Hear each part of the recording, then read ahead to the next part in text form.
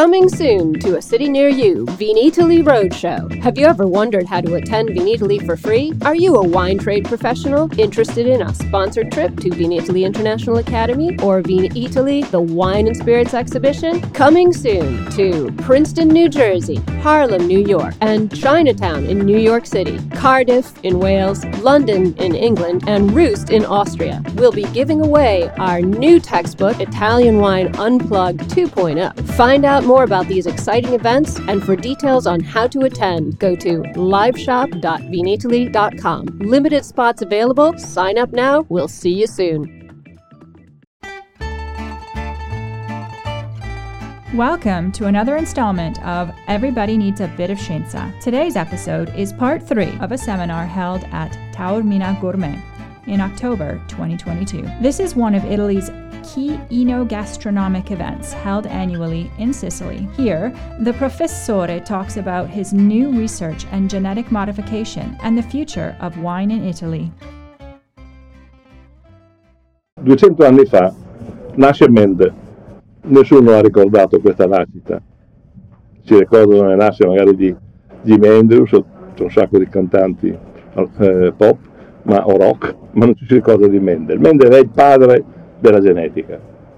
Se noi oggi sappiamo come funziona la trasmissione dei caratteri attraverso le sue 3 leggi, lo sappiamo attraverso Mendel. Mendel era un frate agostiniano, un grande matematico, perché per essere genetisti bisogna essere matematici, che è un botanico che si era dilettato a incrociare i piselli. Ha fatto anche altri incroci con altre specie, ma con pochi risultati, ma con il pisello molto bene, perché il pisello aveva dei caratteri molto particolari nei fiori e nella tipologia del seme, liscio o rugoso, ma questi caratteri erano diciamo così fatti in un modo tale, io non voglio entrare nei termini, che incrociando un bianco e un rosso si otteneva un rosa, ma poi se io risegregavo quel seme si ritornava alle proporzioni del bianco, del rosso e del rosa con dei precisi regole, e quindi lui ha stabilito la legge della dominanza, la legge dell'accessibilità parziale, totale e così via. Se noi oggi abbiamo piante, eccolo qua, questa è la legge, le 3 leggi della varietà, ho messo tanto per avere quelle del pisello, i fiori. Questo è relativo al libro che ha scritto. Curioso, lui le sue ricerche le pubblica nel 1880 più o meno, senza avere successo, assolutamente successo. Solo nel 2015, nel 1815 vengono riconosciute. Nel 1915 pubblica questo libro ed finalmente entra nella pratica genetica, cioè si fa genetica mendeliana solo dopo 30 anni, 40 anni. Ecco, se noi oggi abbiamo tutti questi pomodori, lo abbiamo per Mendel, perché lui ha insegnato a come costruire un modello genetico, quali sono i caratteri dominanti, quelli recessivi, quelli che sono omozigoti, quelli che sono eterozigoti, come si comportano, cioè, tutto quello nasce da me. Naturalmente anche lo sviluppo successivo della grande scoperta della decriptazione del DNA di vite avvenuto nel 2008, questo qui è frutto di Mendel, tutto parte da Mendel. Allora, i 2 vini che sono proposti sono 2 incroci. Anche quello degli incroci non è un mondo facile, perché ne abbiamo fatti molti di incroci. Ci ha pensato il Manzoni con il Manzoni bianco, ci hanno pensato il Bruni incrociando il Verdicchio con il Sauvignon, ma questi signori hanno fatto migliaia di incroci e di questi pochissimi sono riusciti a entrare nella pratica viticola, perché ancora una volta c'è questo ostracismo nei confronti di quello che non è tradizione, di quello che non è puro, di quello che non appartiene al passato, che è una cosa nuova, e nella vita purtroppo c'è questa specie di sensibilità al passato, c'è questo rispetto delle radici, delle origini, tutto ciò che è nuovo. Cioè non è come voi mangiate un peperone adesso, sono tutti incroci, il pomodoro sono tutti incroci, le melanzane sono tutti incroci, quindi ma nessuno si turba a mangiare una verdura o un frutto, tutti si turbano però quando arriva un incrocio, e qui abbiamo 2 incroci, questa pianta 9, si chiama pianta 9 perché il vitigno è Eco 1 in sostanza, è l'incrocio, il vitigno, la parte viticola, è l'incrocio fra Teroldo e Guerlain, fatto da San Michele all'Adise più o meno alla fine degli anni 80, e pianta 9 perché in effetti è un vino che non è, lo vinifica la cantina, ma non c'è nessun altro che lo vinifica, perché pur essendo, sentirete, un vino molto particolare, interessante, a potenza, struttura, produttività, è un vitigno che ha una caratteristica importante, non è tollerante alla malattia, però è resistente alla botrite. Questo lo potete lasciare fino a dicembre sulla pianta e non marcisce. È nato per fare un vino tipo Ramarome, ma senza dover mettere in fruttaio, lasciandolo sulla pianta, perché ha una buccia talmente spessa che non marcisce. E l'altro invece è Albarossa, fatto da Dalmasso. Dalmasso è stato uno dei padri fondatori della nostra viticoltura, fondatore della scuola enologica di Alba, è stato il fondatore dell'Accademia della Vite e del Vino, cioè ha tantissimi meriti, professore di viticoltura all'Università di Torino. Anche lui si era così un po' dedicato all'incrocio e ha fatto questo Albarossa, incrociando Chateau. Chateau è un vitigno francese, di origine francese, ma a cavallo tra Piemonte e Francia, che è chiamato anche Nebbiolo di Donero. È un vitigno marginale, molto particolare, però vedete la potenza di questo vino. Allora un gruppo di produttori dell'Astigiano si sono messi d'accordo, hanno cercato di in un certo senso di riconoscere questo vitigno e ne fanno un vino che comunicano assieme. Io lascio a lei il commento. No, sostanzialmente, allora, il primo, quello pianta 9, è un vino interessante, ma qui non possiamo andare alla ricerca, come dire, del pelo, perché in realtà sono delle proposte, delle cose che noi vediamo, vanno valutate per quelle che sono cose in divenire, cose sperimentali. Trovo molto interessante l'Albarossa. Sì, ha una maggiore eleganza, è più vicino allo stile piemontese. È proprio un piemontese. Tutti e due hanno fatto parecchio. Anche il primo ha fatto parecchio. C'è questa longueur gustativa, sì. Ha una certa possanza, ha i caratteri che noi conosciamo dei vini che piacciono a molti di noi, cioè ha molta energia, personalità e queste cose qua. Però oltre a questo andare a disquisire di dettagli non mi pare il caso. Professore, contro la purezza. Sì, ecco, anche questa, vedete, è una parola che ricorre. Il professore è un ragazzo iconoclasta. Ma voglio dire, è una parola che ricorre spesso questa sera, la purezza. Com'è che non funziona? Ecco. Aspettate, perché qua non funziona come vuole lui. Viene? Sì. Contro la purezza. Allora, perché contro la purezza? Noi ci siamo, direi così, allineati culturalmente ai grandi vini europei, che sono in gran parte fatti da una varietà. Quindi lo Chardonnay, il Pinot Nero per la Borgogna, non so, i vini della Loira con lo Chenin, i vini del sud della Francia con lo Shiraz, in Italia il Brunello Montalcino, il Nebbiolo, il Pinot, eccetera, eccetera. Cioè abbiamo fatto della purezza un elemento distintivo e un elemento di comunicazione. In effetti si può fare solo per 3 varietà questa cosa qui. Si può fare solo per il Nebbiolo, solo per il Pinot Nero e solo per il Sangiovese, perché sono gli unici 3 vitigni che non hanno antociani esterificati. Are you enjoying this podcast? There is so much more high-quality wine content available from Mama Jumbo Shrimp. Check out our new wine study maps or books on Italian wine, including Italian Wine Unplugged, and much, much more. Just visit our website, mamajumboshrimp.com. Now, back to the show.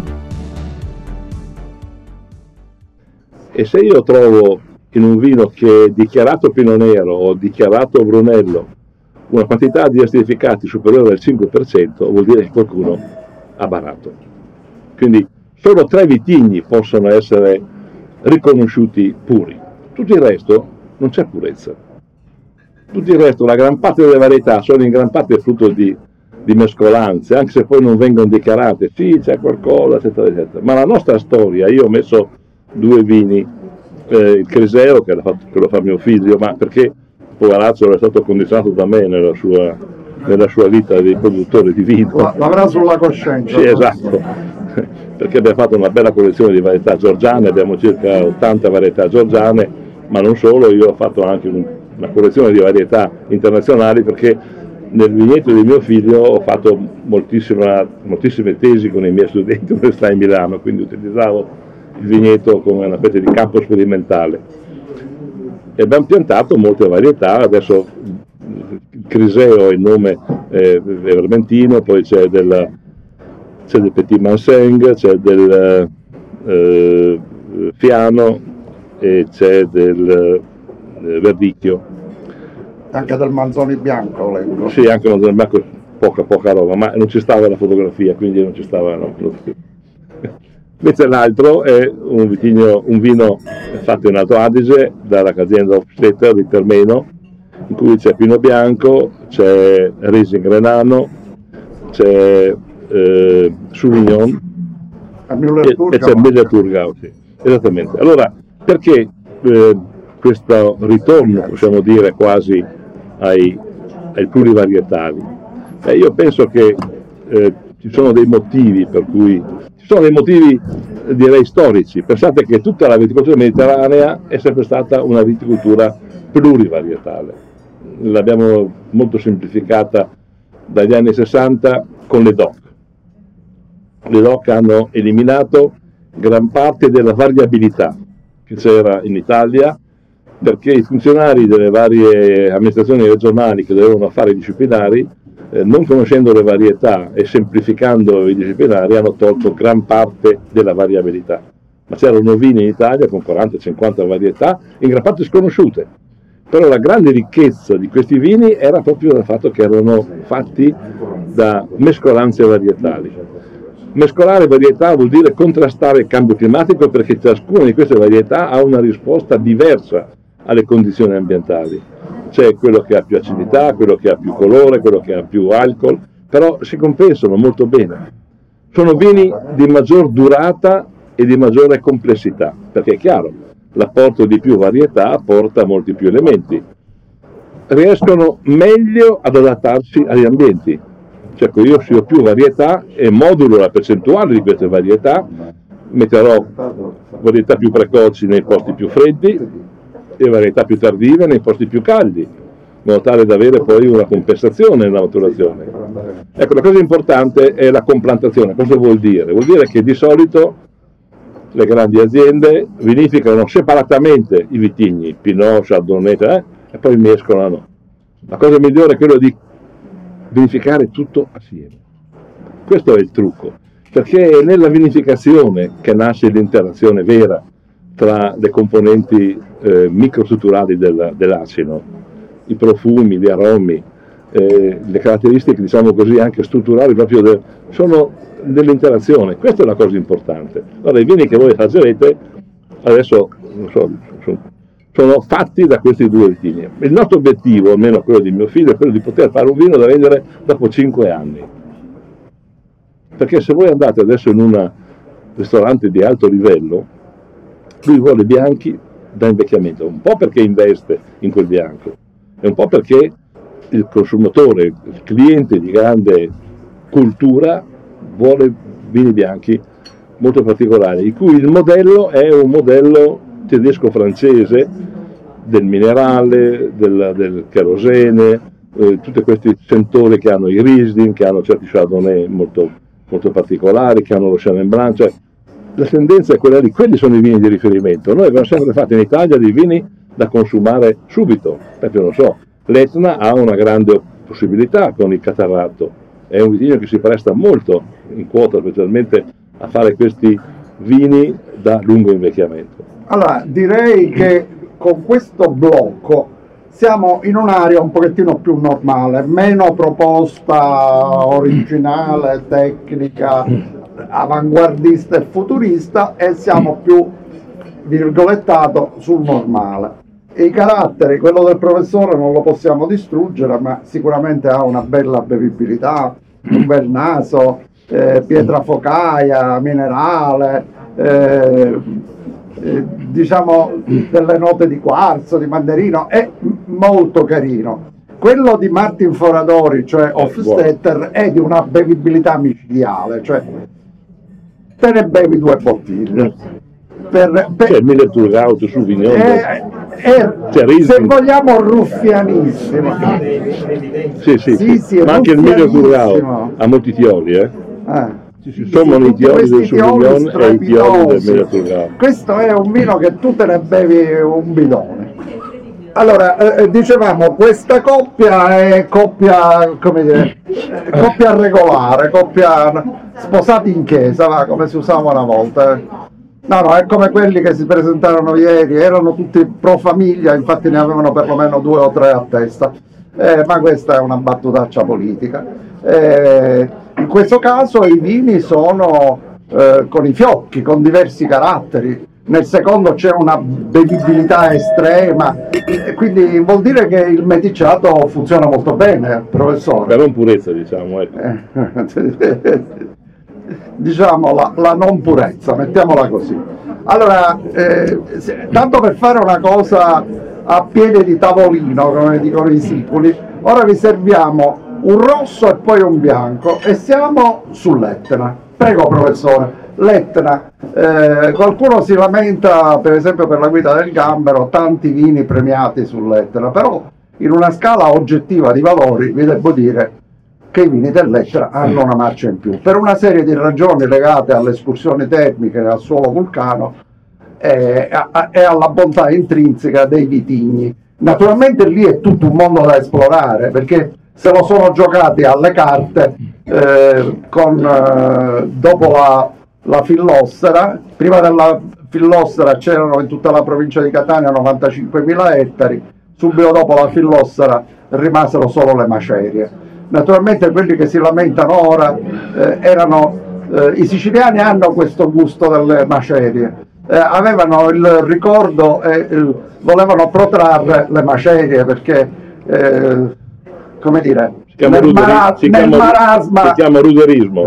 Sì, si chiama proprio l'attitudine. Una volta Gioacchino Lanza Tommasi disse la mistica delle macerie. Professore, lei della mistica non parla? No, qui ho messo, vedete, l'altra proposta è quella della sempre più in alto. Il cambio climatico ormai costringe chi può, non tutti possono, andare in alto, andare verso ambienti dove le condizioni climatiche fino a qualche anno fa erano molto sfavorevoli, non maturavano mai le uve e adesso improvvisamente queste uve maturano e danno dei grandi vini. Io ho fatto questo esempio dalla Val di Sembra, guardate. Dunque, negli anni 80 si coltivava la Schiava e il Milleturgau in basso, poi negli anni 90 e nel 2000 andremo a 800-900 metri. Cioè la progressione degli Chardonnay, almeno per fare Pinot Neri, per fare sfumanti, è quella anche per il Milleturgau.